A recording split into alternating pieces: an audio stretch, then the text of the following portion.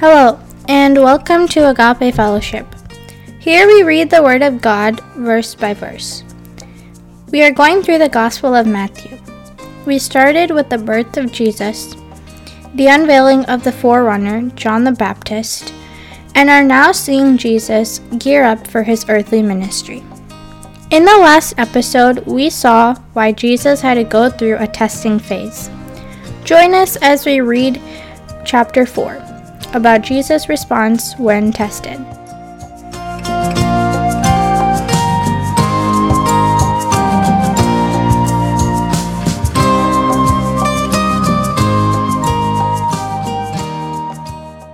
So then Jesus was led up by the Spirit into the wilderness to be tempted by the devil. And when he had fasted 40 days and 40 nights, he was hungry. Tempting and testing. God tests. Satan tempts.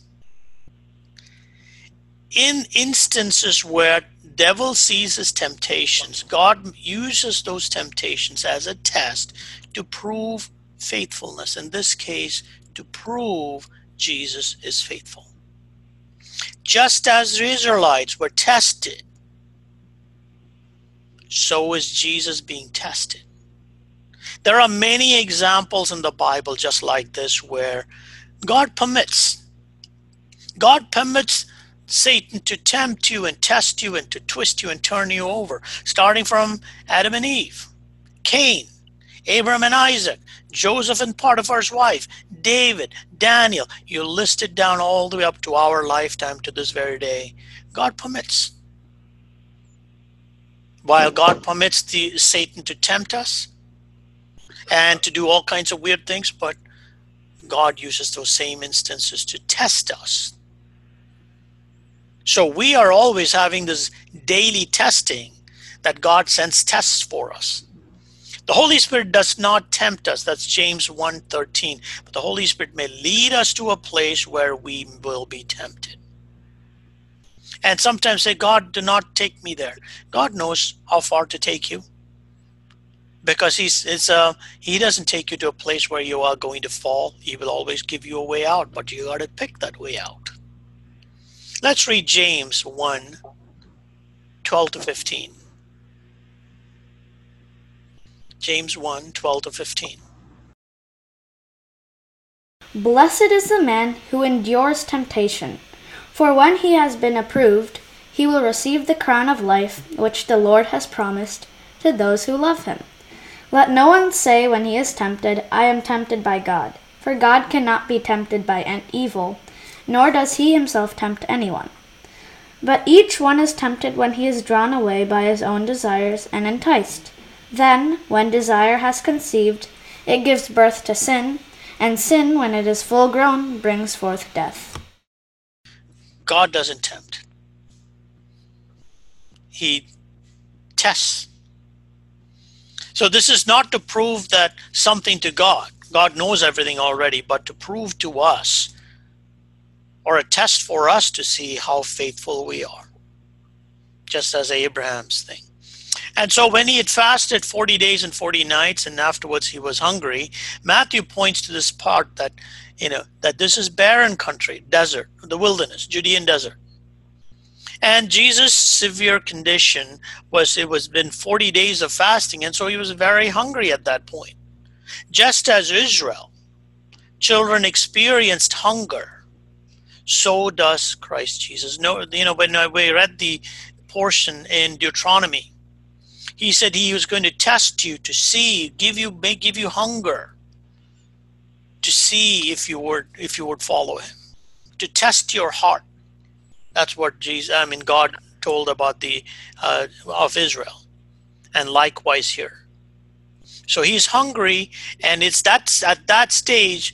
And verse 3, now, when the tempter came to him, he said, if you are Son of God, command these stones to become bread. But he answered, it is written, man shall not live by bread alone, but by every word that proceeds from the mouth of God. We read that, Deuteronomy chapter 8. starting in verse 3. If you are the Son of God, is Satan saying that, are you sure you're the Son of God? No, that's not the case. What Satan is saying is, if is in more literally, it would be, since you are the Son of God. Satan is not questioning Jesus' deity, but he's challenging him to prove it or demonstrate it through a miraculous work.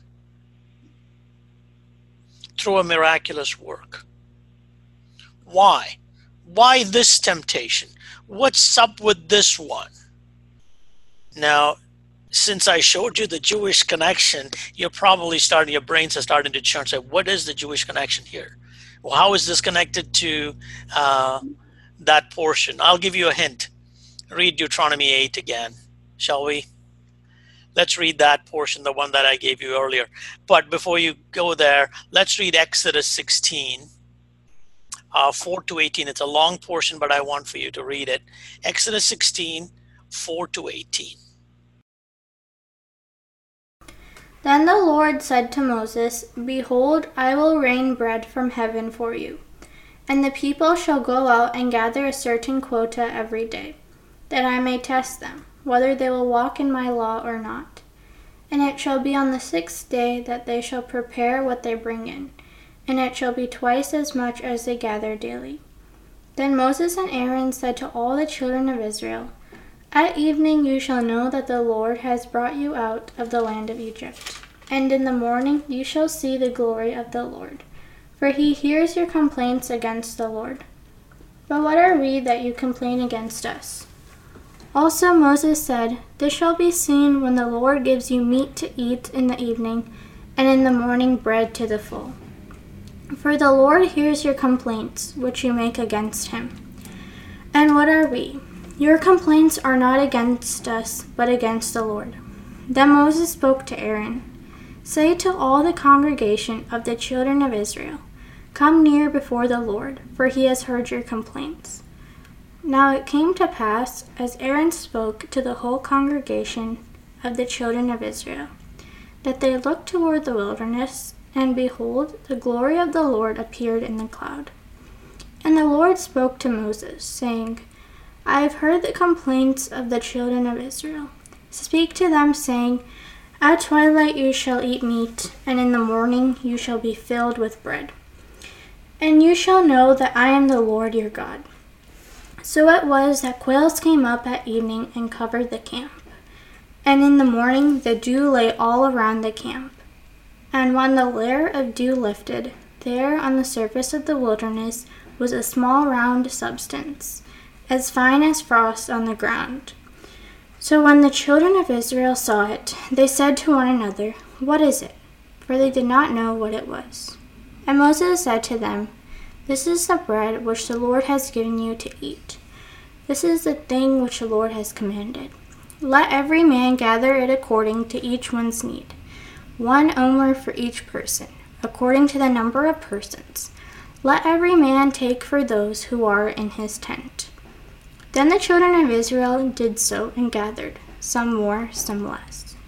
So when they measured it by omers, he who gathered much had nothing left, and he who gathered little had no lack.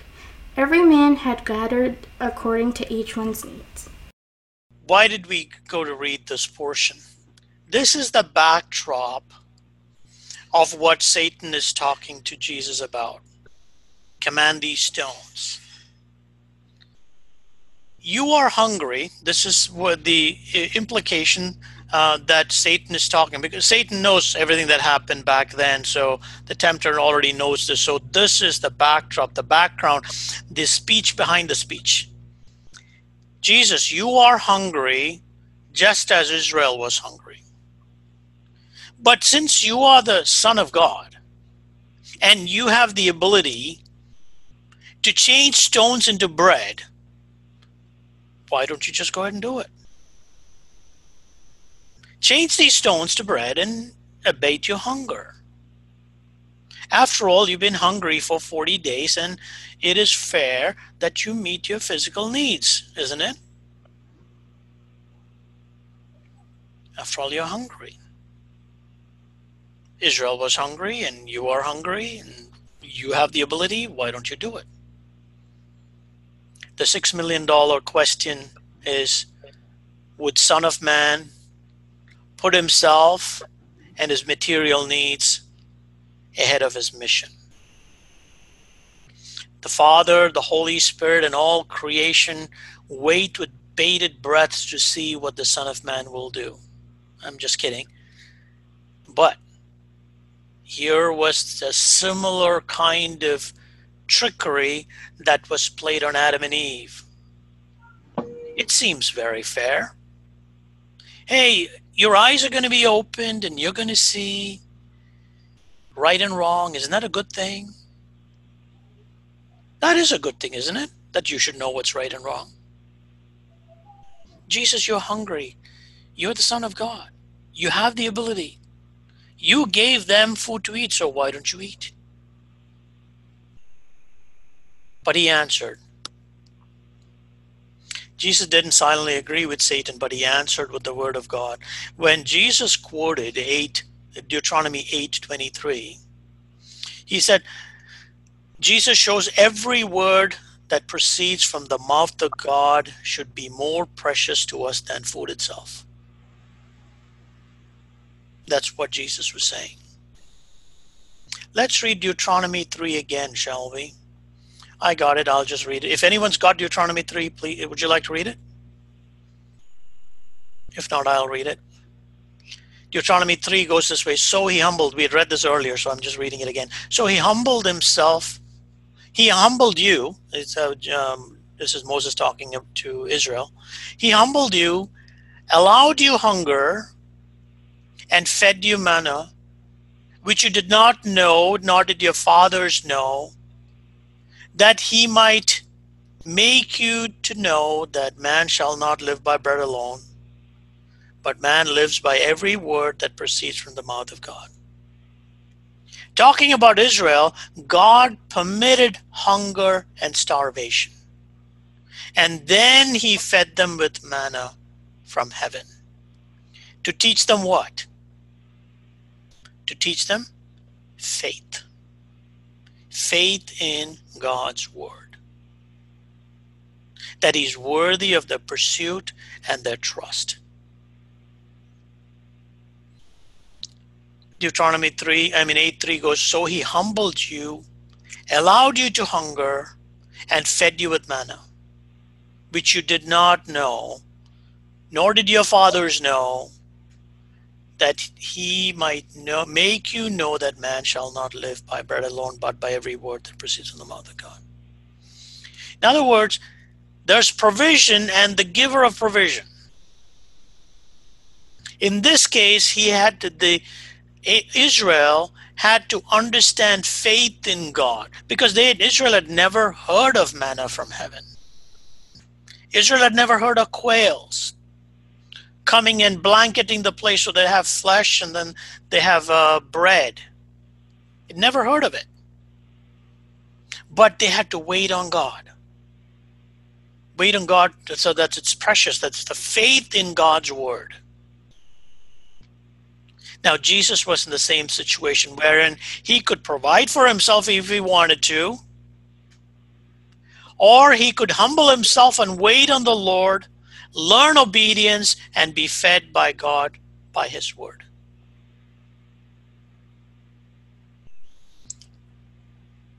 Jesus, the author of Hebrews says this way. Let's look at Hebrews chapter 5. This is very critical. Hebrews chapter 5, verse 5 to 10.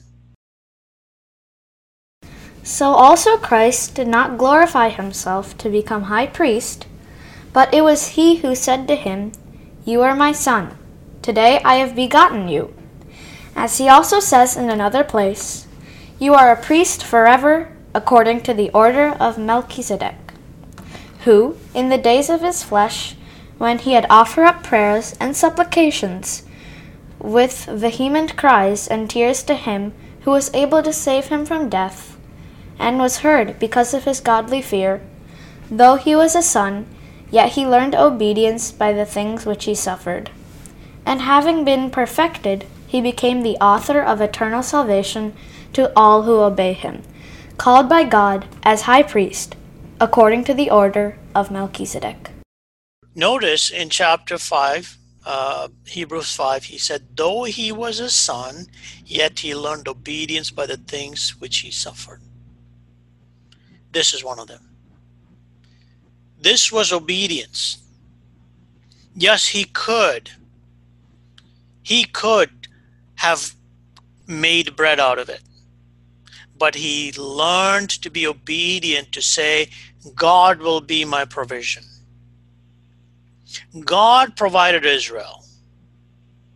Likewise, Jesus was waiting upon God's word to provide for his hunger, just as Israel's hunger was abated by God also. Notice the parallels. Waiting on God, allowing for hunger, accepting the hunger, waiting on God and waiting on God's word that says, I will feed you, and waiting on that. And if hunger it is, then so it is. But he was going to suffer that to be made perfect. Hebrews chapter 2, verse 14 to 18, I'll read that. Inasmuch as the children have partaken of the flesh and blood, he himself likewise shed the same. And through death that he might destroy him who has the power of death, that is the devil, and release those who through the fear of death were all their lifetime subject to bondage. For indeed he does not give aid to angels, but he gives aid to the seed of Abraham. Therefore in all things he has been made like his brethren, that he might be merciful and a faithful high priest in things pertaining to God, to make propitiation for the sins of his people. For in that he himself has suffered, being tempted, he is able to aid those who are tempted. Hebrews chapter 2, verse 14 to 18 will have no sense to us if we don't understand this parallel. He was made like his brethren, that he might be faithful high priest in all things. For in that he himself has suffered, being tempted. So the question is asked, when did he suffer? When was he tempted? He is able to aid those who are being tempted. Many times we ask, when did Jesus experience what I experienced? Oh, this is all well and good. Yeah, he suffered hunger. He suffered, and so because of his suffering, he was able to identify with the Jews, and he was able to become the high priest and so on. All of that is good. But wait a minute, if I ask selfishly, when did Jesus experience what I'm experiencing today? And when we search through scriptures to see if he experienced what we find, what we are experiencing in our life today, we have to say, well, no, he hasn't experienced this particular way, the way that I'm experiencing this now. And this is when many will look at and say, Jesus did or did not. I cannot identify with him because he hasn't experienced what I am experiencing now. And many walk away. They'll say the scriptures, you saw that movie, God's Not Dead, right? Remember that story? It's a made-up story, but you remember that professor, he was angry because of a death, and you remember that, right? That movie that was in there was a movie that came out, it's called God's Not Dead. Anyway, many times people walk away from the Bible and from God because this is all fables. He doesn't know, he cannot identify with me. It doesn't make any sense. Why is it that, there's no connection here? However, I would say, hold on to that thought. The truth is, in the scriptures, the truth from the scripture is this. There is one prescription for all issues. One, just one. Only one. before I say what it is, let's read Genesis. Start at Genesis 15:1, shall we? And I want for you to read up to quite a bit, but I want for us to read that portion in order for us to understand what I'm talking about. Genesis 15:1-2. I'm going to ask you to read to 21, but let's stop after 1 for now, and I want to make a comment. After these things, the word of the Lord came to Abram in a vision, saying, "Do not be afraid, Abram. I am your shield, your exceedingly great reward." Thank you. Oh, hold on, Augie. We are going to get back to verse 2 on to 21. What was Abraham's trouble at that point? God is coming to saying, hey, Abraham, don't be afraid. I'm your shield. I'm your exceeding great reward. What was Abraham, before you go reading this second portion, you will know what it is, but before you read starting verse 2, what was Abraham's problem at that time? What was troubling him at that time? He defeated that kings, and then Melchizedek. He met with Melchizedek. Yes. And it's right after that this happened, yes. Yeah, but what was his big problem? Something was bothering him so much. Yeah, there are two things. One is maybe he was still worrying about the kings that he defeated. They may attack him. God is saying that I'm going to protect you. Yeah. And the other problem is no sons. He has been waiting. Yes. That's God is saying that. Don't worry. Yeah. Anyone else have a comment to make on that? Yes. Childlessness. Question: did Abraham believe God when God said to Abraham, Abraham, I'm your shield, in other words, protection and exceeding great reward? Do you think he believed it at that point? No. No. Who said that? Who said no? You. Yeah, I think second verse is saying that, brother. Yeah, but who said no? Someone said no. Right. Who was it? Messed up. Someone said no and they don't want to talk it. All right. So the answer is no. In fact, if Abraham lived today, his response would have been, yeah, right. If he lived in the New York, New Jersey tri-state area, Abraham would have said, hey, I've got a bridge for you. Forget about it. Forget about it. Right. I got a bridge for sale. However, since he lived in Canaan, here's what Abraham said. Let's read from verse 2 on, Augie. But Abram said, Lord God, what will you give me, seeing I go childless, and the heir of my house is Eliezer of Damascus? Then Abram said, look, you have given me no offspring. Indeed, one born in my house is my heir.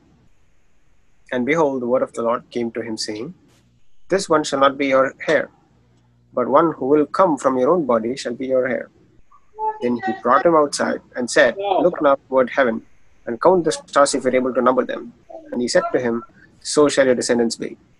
And he believed in the Lord, and he accounted it to him for righteousness. Then he said to him, I am the Lord who brought you out of Ur, of the Chaldeans, to give you this land to inherit it. And he said, Lord God, how shall I know that I will inherit it?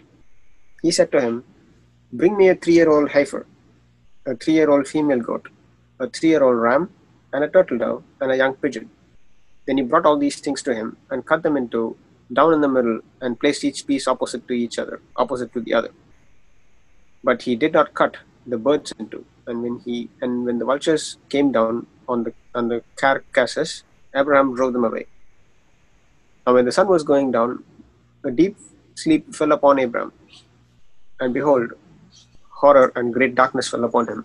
Then he said to Abraham, know certainly that your descendants will be strangers in the land that is not theirs, and will serve them, and they will afflict them for 400 years. And also the nation whom they serve I will judge. Afterward they shall come out with great possessions. Now as for you, you shall go to your fathers in peace. You shall be buried at a good old age. But in the fourth generation they shall return here, for the iniquity of the Amorites is not yet complete. And it came to pass, when the sun went down and it was dark, that behold, there appeared a smoking oven or a burning torch that passed between those pieces. And on the same day the Lord made a covenant with Abraham, saying, To your descendants I have given this land, from the river of Egypt to the great river, the river Euphrates. The Kenites, the Kenizzites, the Cadmonites, Hittites, the Perizzites, the Rephaim, the Amorites, the Canaanites, the Girishites, and the Jebusites. Thank you. Thank you, Augie. It's a long portion, but what is the point I'm trying to make?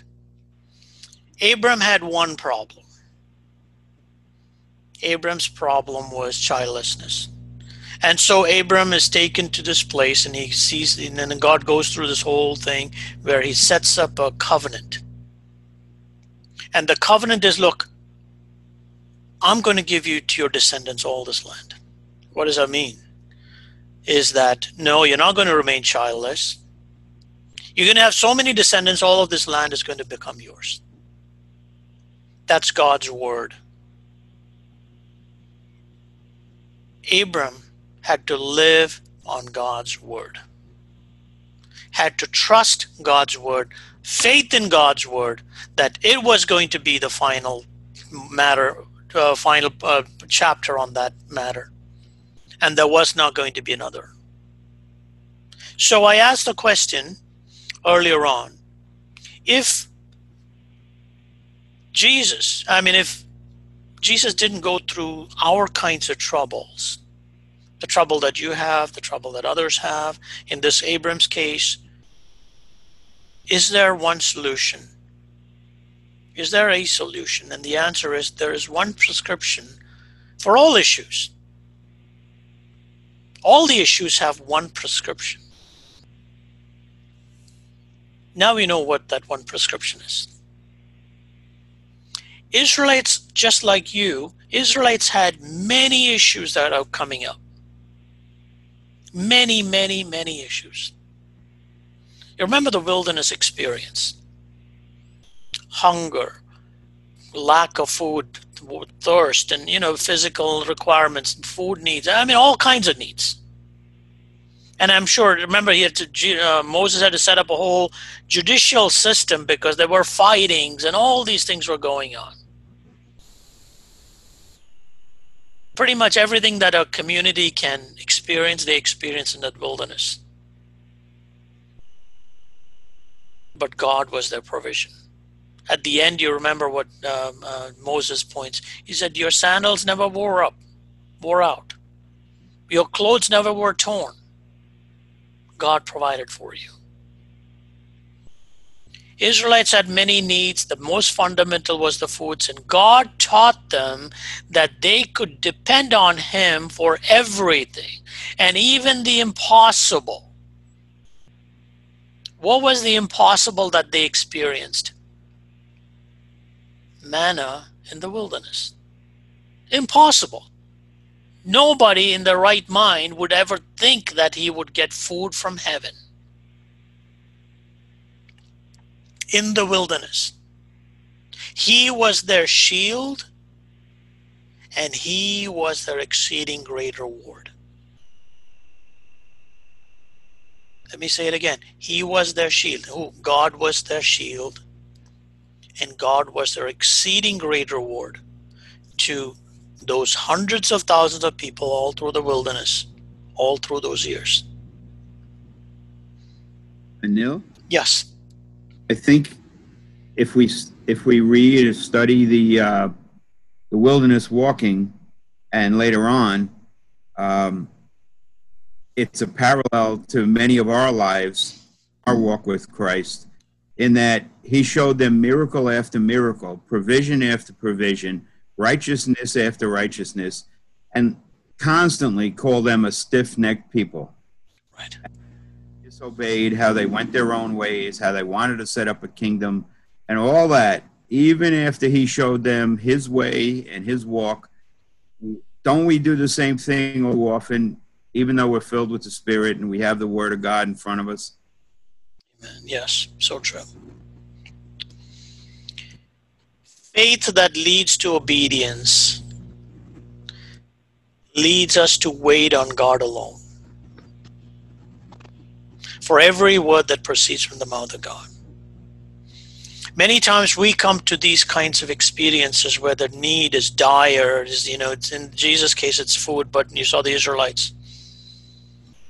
But notice what God talked about the Israelites.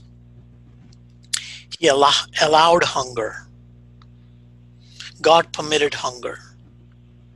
And then God fed them with manna from heaven that they did not know. Isn't that our experience, just like what Steve mentioned? Isn't that our experience also?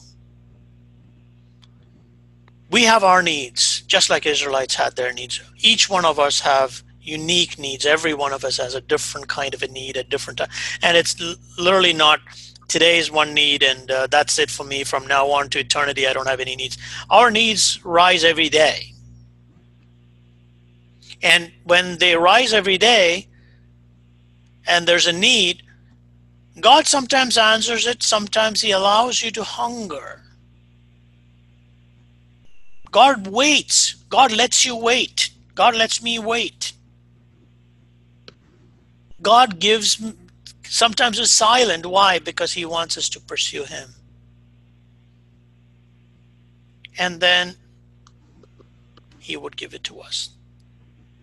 Now, I also want to make a note of the other side, which is a tough lesson for us. Notice the lesson of Abram. Abram's challenge was no child. But God promised him a land filled with his descendants. Did he see those people? Did he see any of them at all? He saw Isaac. And then children, grandchildren perhaps.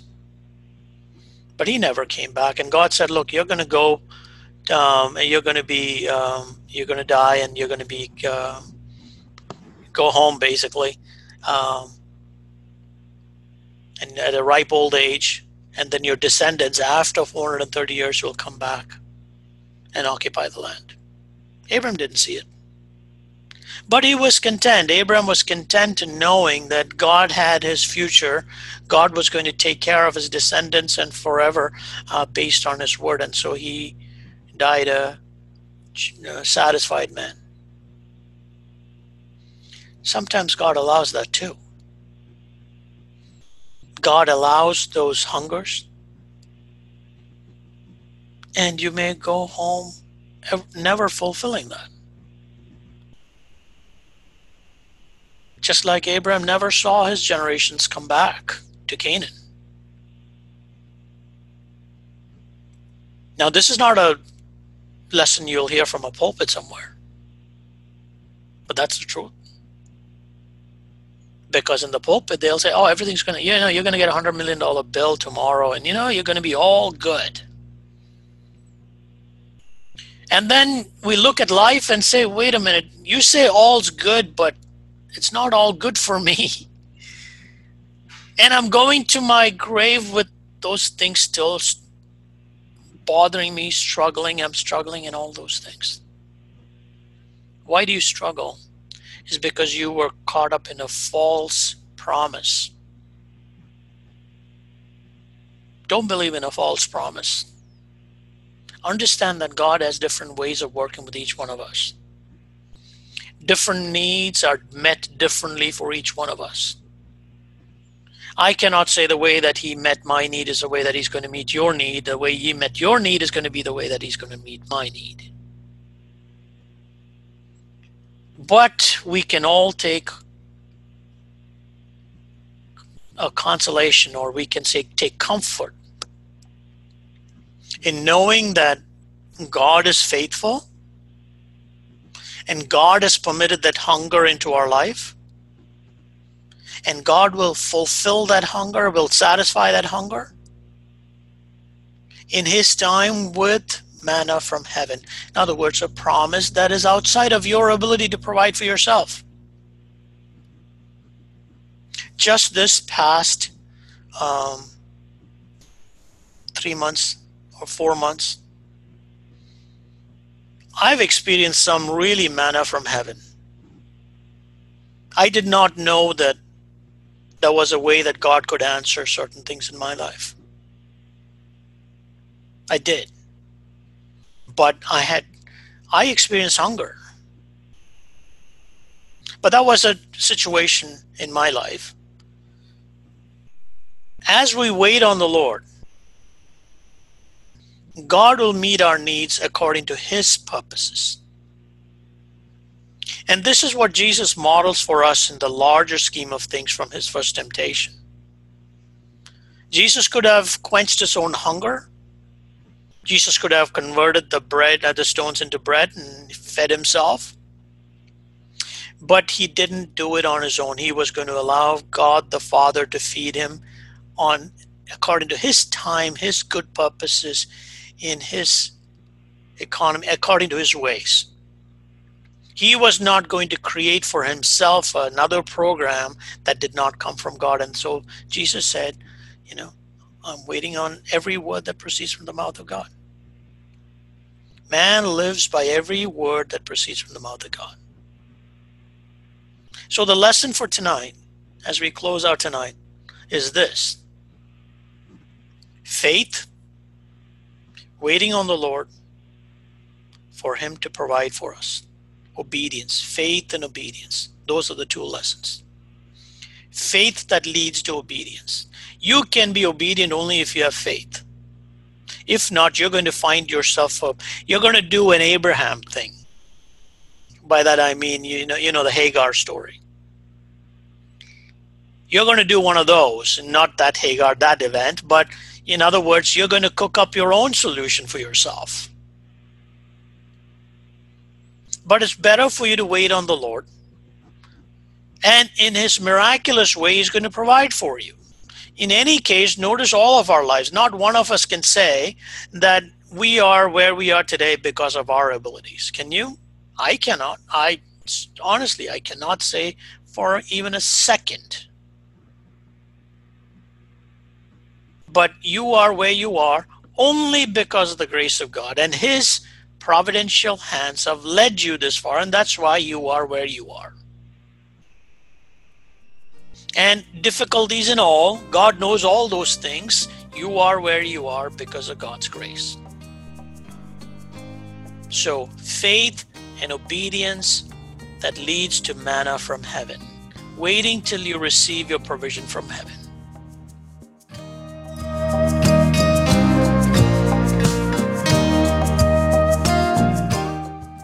The first temptation to turn stone into bread was really a lesson on obedience and trusting in God to provide for us. We saw how God provided the Israelites food and everything they needed. We also saw how God made a promise to Abraham. He did not see the fulfillment, but trusted God to take care of it when the time comes. Jesus is teaching us to obey and have faith in the Lord for all our needs. Do join us in the next episode as we continue with the next temptation Jesus faced. God bless.